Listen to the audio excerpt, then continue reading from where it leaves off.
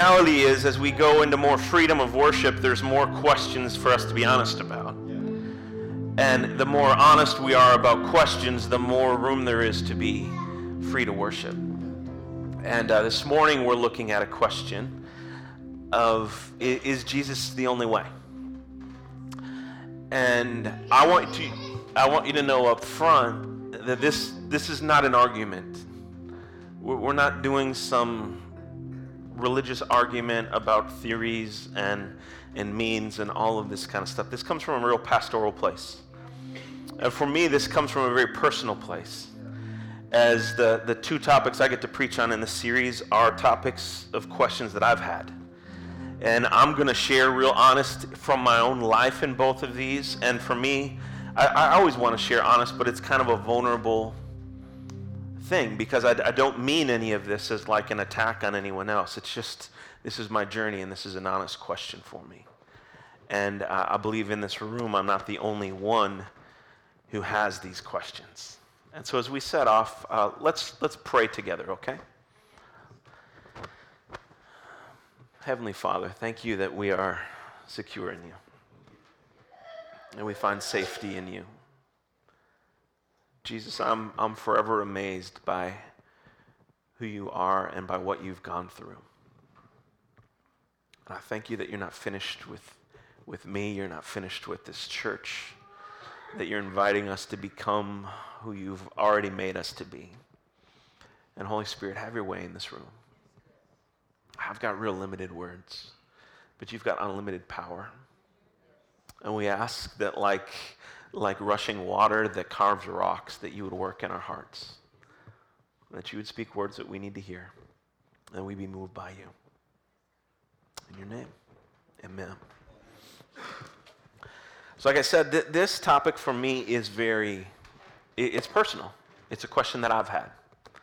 And I've had it because I have friends who come from different places.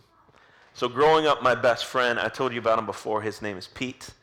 And Pete and I, we were like Elijah and Durant. You found one of us, you found the other one. We were everywhere together. We went to each other's homes. You may have had friends like that, where you were just guaranteed to be in their home if you weren't at your home. And I was at Pete's home. And my home, like I told you before, had that white bearded man praying over bread. And Pete's home had Buddha. And there were Buddhas in the home. And then in one corner, that was his grandmother's corner, there was a Hindu shrine. And that's what Pete's home was. And we would go in there and watch Saved by the Bell and eat Chinese food and have all sorts of fun. And it was among Buddha and the Hindu shrine.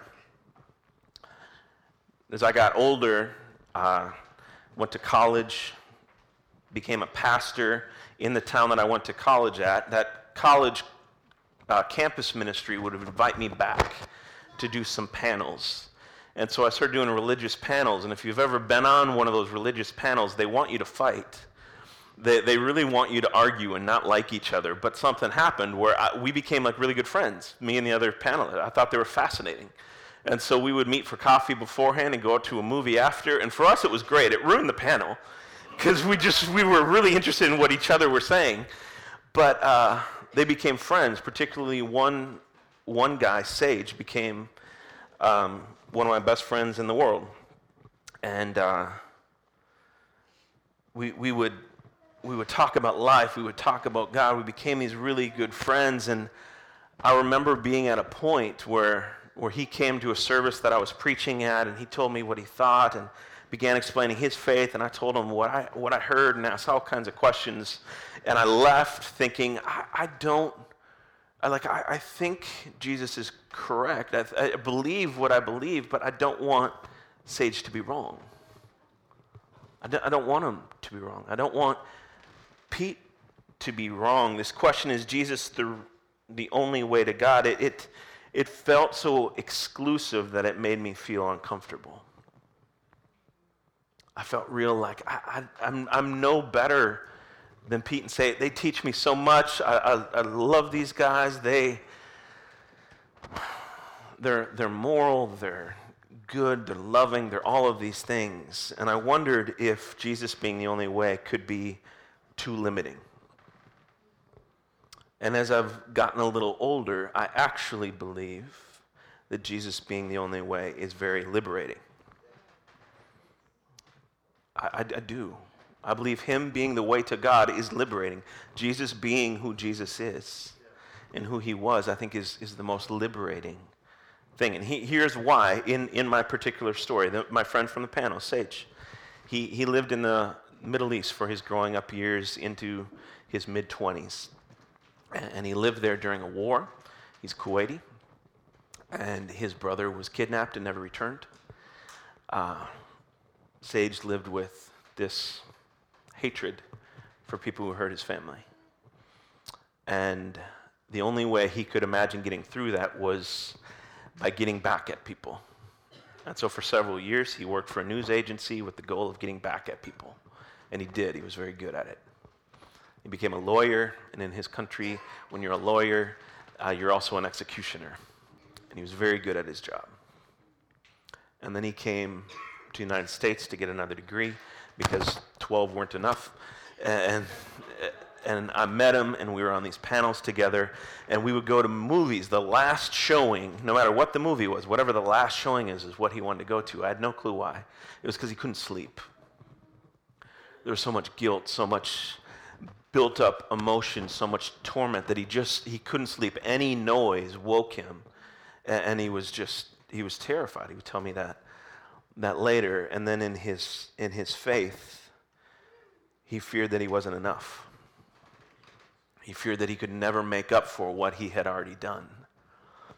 He feared what would come if he did die. And I remember sitting with him and him saying how incredible it sounded to have a loving God, but it sounded so foreign to him. He just didn't even know what to do with it. And so his life led him to this deep torment, and his religion only made that greater. Growing up with my friend Pete, his grandma ended up ending her life in the garage. We were young kids. We came in. His grandmother was there. She ended her life because she wanted to start her next one because she had already ruined this one. And so just to start the next life, and again, this is just from my personal, this is not critique on them, but she was like, I'm just going to start my next one. I've ruined this one. His next 15 years were broken relationships, family and cultural pain. And his religion, as we talk, he loves the universe and speaks to the universe and speaks of karma, and he has this thing. He is the most positive, loving person, and as we talk about why, he says, I try to only offer positive things out there because that's what I want back. And that's the only way that I think my life can be fixed, is if I offer enough positive out, then maybe I can get positive back in. And I love my friend. He's fantastic, but I don't ever want to get back what I put out there. I don't. I know me. I know my heart. And I even lie about the goodness of that. What I put out there, I need grace to come back. My friend is a much better man than me, but I still imagine I cannot ever put out enough good to get enough good back. And I realized that my mindset was really limited growing up. I thought religion meant afterlife, and that was it. And I had way too small of an understanding of God's power, and way too small of an understanding of our need now for God to move. Not just when I'm dead, but like now, today, in this world today, in our news this week, in our lives right now, in my friends' lives this week. One of the things that I know is true, that is in the middle of chaos, clarity is needed. Options aren't what you want when life is chaotic. Options aren't what you want when life is hard and you're drowning and you're suffocating. You just need clarity. You just need to know where to reach. And this is where I found Jesus. We're going to look at a couple passages. I want to start in Deuteronomy. Jesus isn't quite there yet. I mean, he is, but we don't know it. But this passage is written right after the nation of Israel leaves Egypt. We've talked about this a lot. We've talked about what life was like when an entire nation left another nation, when an entire workforce left. But these Israelites, they knew how to be slaves. And that's about all they knew.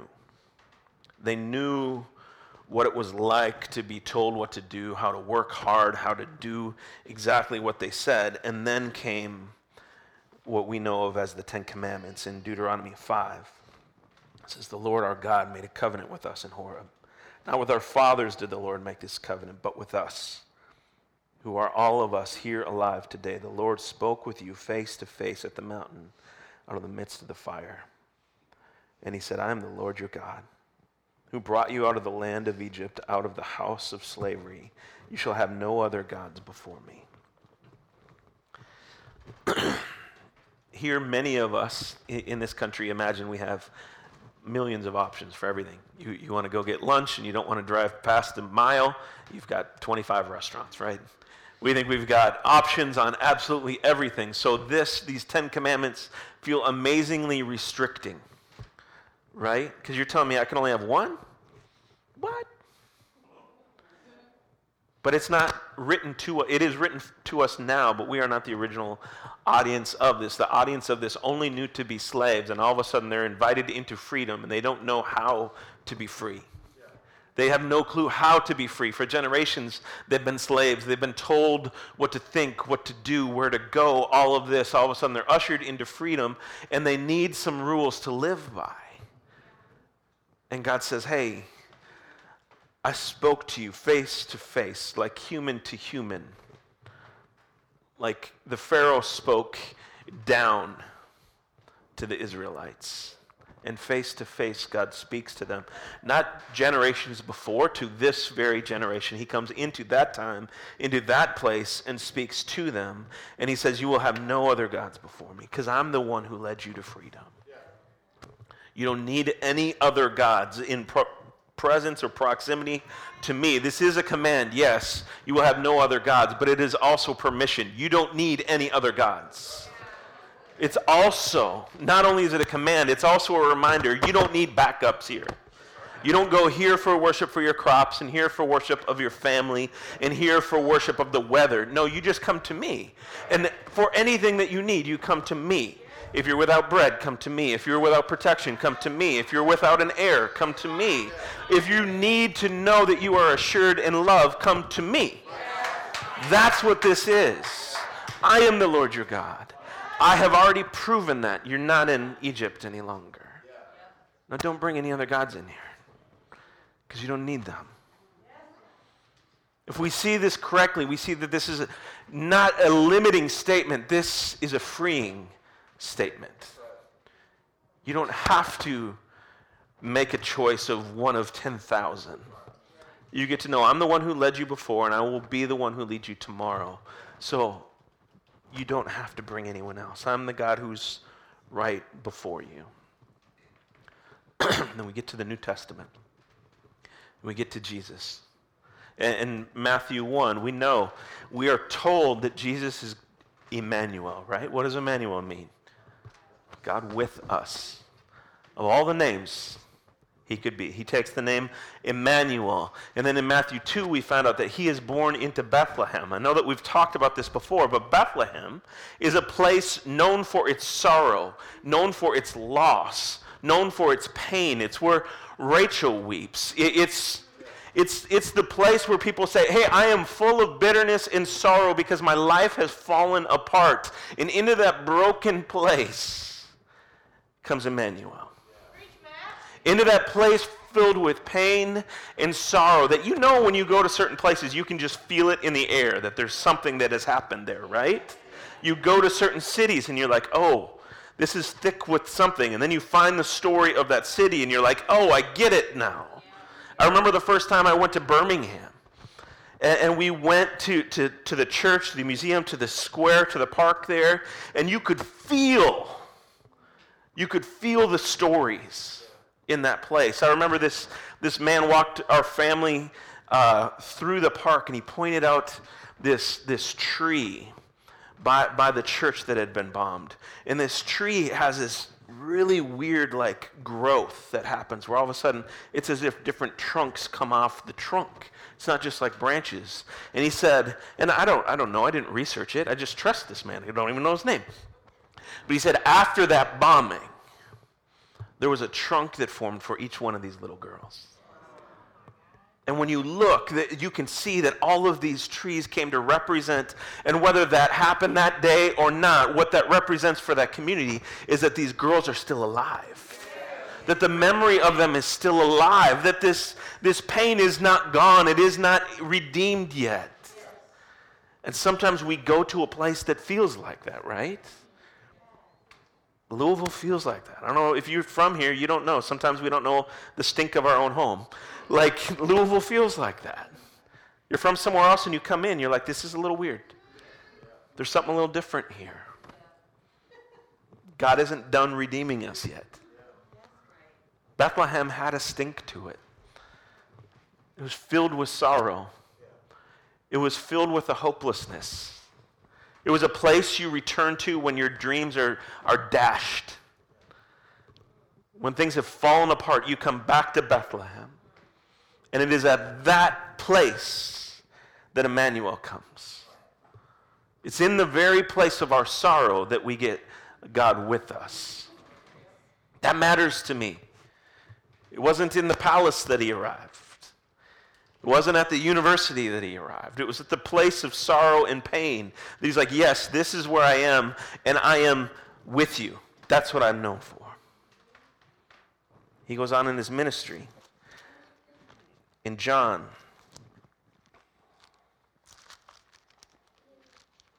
John 14. You know these words. It says, let not your heart be troubled. Believe in God. Believe also in me. In my Father's house are many rooms. If it were not so, would I have told you that I go to prepare a place for you? And if I go and prepare a place for you, I will come again and will take you to myself, and where I am, you may be also.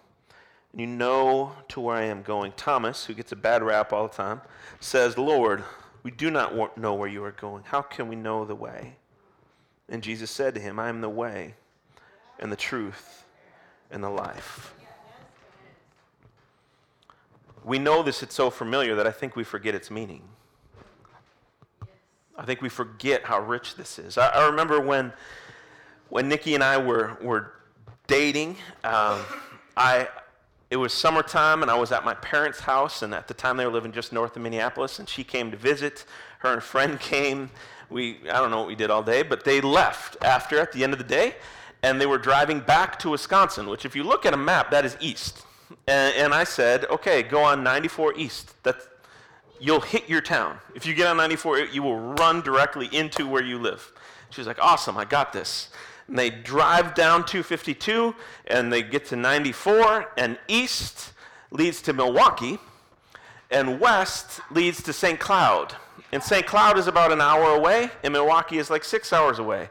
And an hour sounds better, so she went west until she saw a sign for Fargo.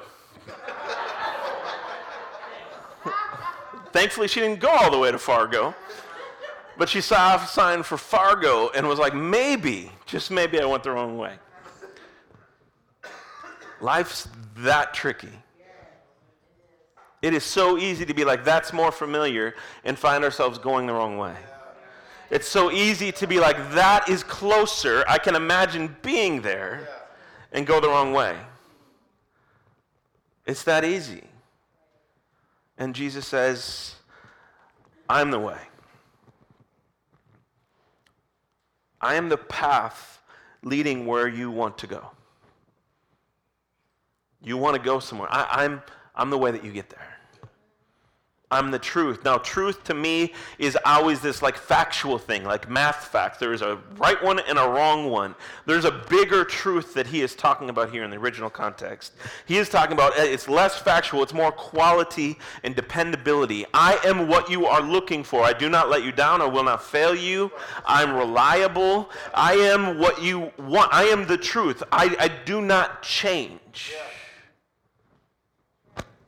And the life, this desire that we have to be truly alive, he is the way to that. It's as if Jesus says, I am the dependable, trustworthy way to the full life that you've always desired.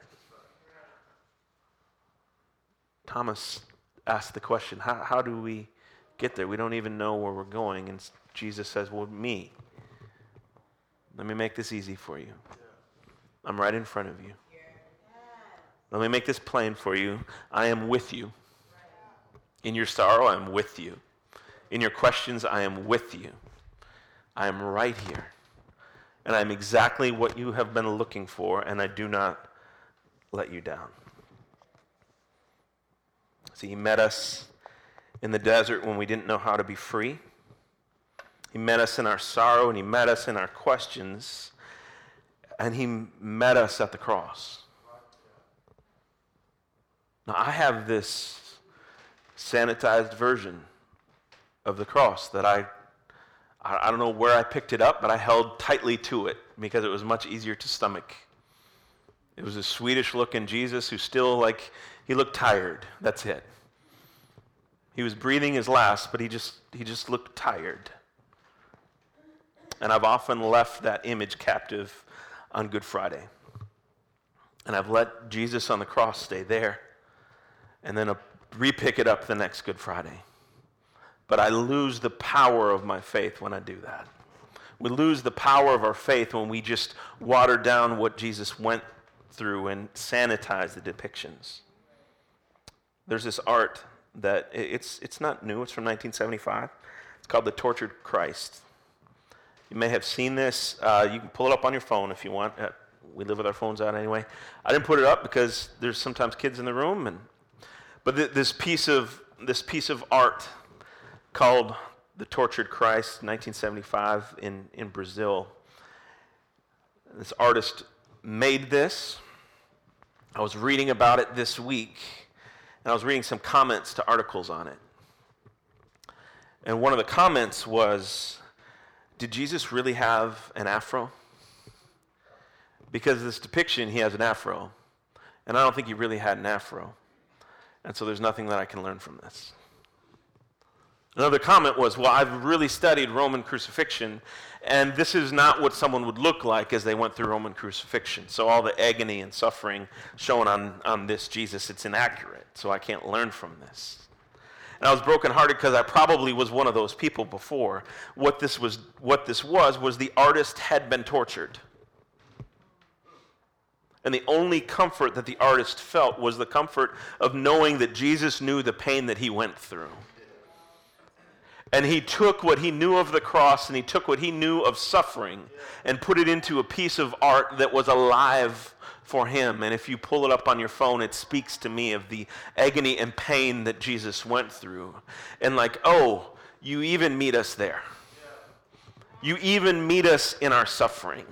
You even meet us in this agony, this crucifixion. I don't know that we realize all that it is, and we talk about it on Good Friday and we talk about it on Easter, but we're a week away. We need to talk about it. Fleming Rutledge writes, the crucifixion as a means of execution in the Roman Empire had as its express purpose the elimination of victims from consideration as members of the human race. The Romans made a habit of saying, you're subhuman, and let me prove it by putting you on a cross. Let me make a spectacle of you to say that you don't belong here. Your voice doesn't matter. Your life doesn't matter. None of this matters. And I think that this is a living word. I think this is Emmanuel with us today. There are a lot of people who feel like culture or politics or nations are saying that they do not matter, that they're less than. And Jesus is Emmanuel. And he knows that pain. He's Emmanuel, God with us. I read about these Christians in Nazi Germany who had been hiding Jewish people. And they got caught. They got brought to a concentration camp, and every Friday, the custom was every single person would be stripped naked and be brought through a medical examination. And you could never hide yourself. You just had to stand with your arms to your side as the entire line of people were brought forward, and week by week you looked sicker and sicker as you didn't have enough food and all of this. And one sister whispered to another sister, and Jesus was hung naked on the cross. And he knew that shame. And that sister who was dying all of a sudden worked courage up and felt courage that he knew the shame of that nakedness, of that public spectacle. He knew that shame. He knew the pain of abandonment. Peter, who he loved, who he was later reconciled to. Peter said, I don't even know who that is. If you've ever felt abandonment, he is God with us. He had unjust scourging, this crown on his head, like he was just beaten and tortured. But this power of righteousness is on our behalf. He went through that on our behalf, so that this scourged and crucified Jesus could be like the perfectly fit key to unlock the chains of our sin, of this evil, of the oppression, of the hatred that held us in bondage. You see, a perfectly fit man couldn't do that, but Emmanuel, God with us in the flesh, mangled and tortured and scourged and crucified, fit perfectly within those locks to break every chain. And none of it holds. For those of us who are beaten down, he's the victorious Christ. For those who live as if righteousness is within our grasp, he is the great corrector. And he's the one who removes the blinders from our eyes so that we can see ourselves correctly and finally see him. He's the one who took my place. But he didn't end there. Because the power that raised him from the dead is within all who believe. He met us as Emmanuel and now leads us as King.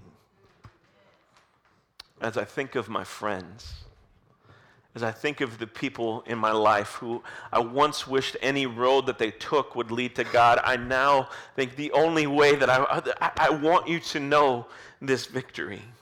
Your pain that you have, I want you to know this healing. The brokenness that you experience, I want you to know this reconciliation, this resurrection, this new life. I want you to know that it's Jesus, that he's the source of this. For my friends, and my friends in here, testing waters, Jesus being the way isn't a limiting thing, it's liberating. It isn't restricting, it's refreshing. My guilt needed atonement. My bondage needed some freeing. And my Jesus met me. It made me new. And that's our story. As individuals, that's our story. As a collection, that is our story.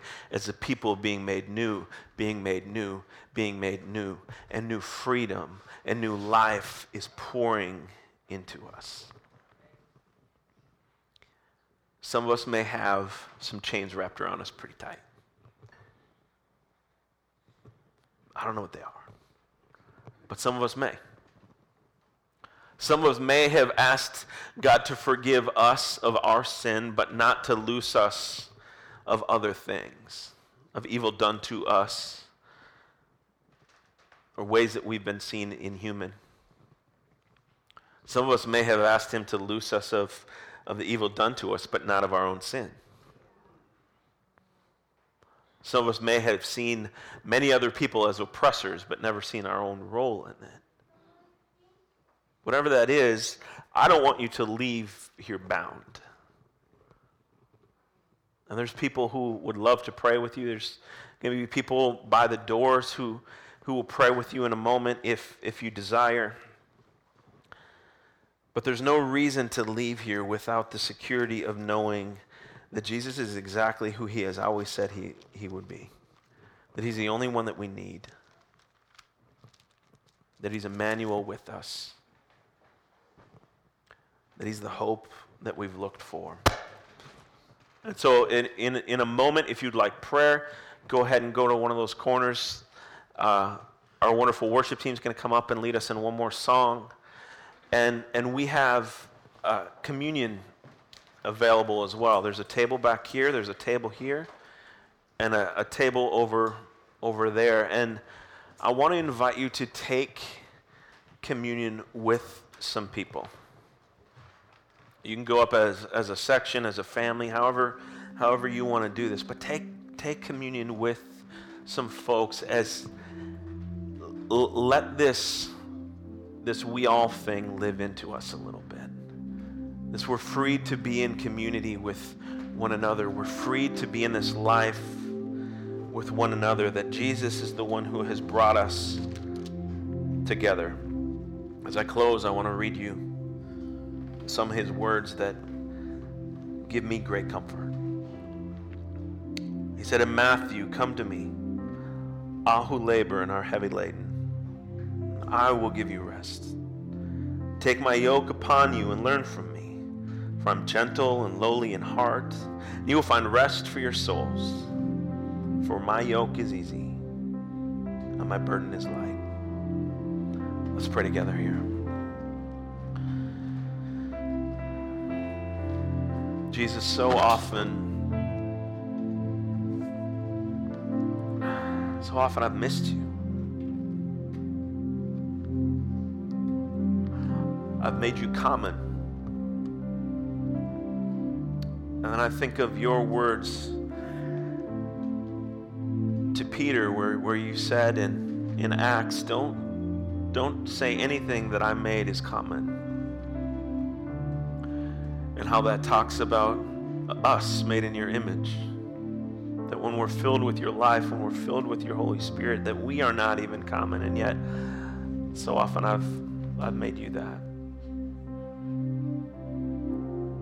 I know that there are chains around folks in here where we feel less for one reason or another, where our sin goes unconfessed because we can't imagine you're big enough to handle it. We've been beat down, pushed towards shame. Pray that you would heal these things, that you would make us whole. For some whole again, and for some whole for the first time. God, please heal. Thank you that your yoke is easy and your burden is light. Invite us to live into that. In your name.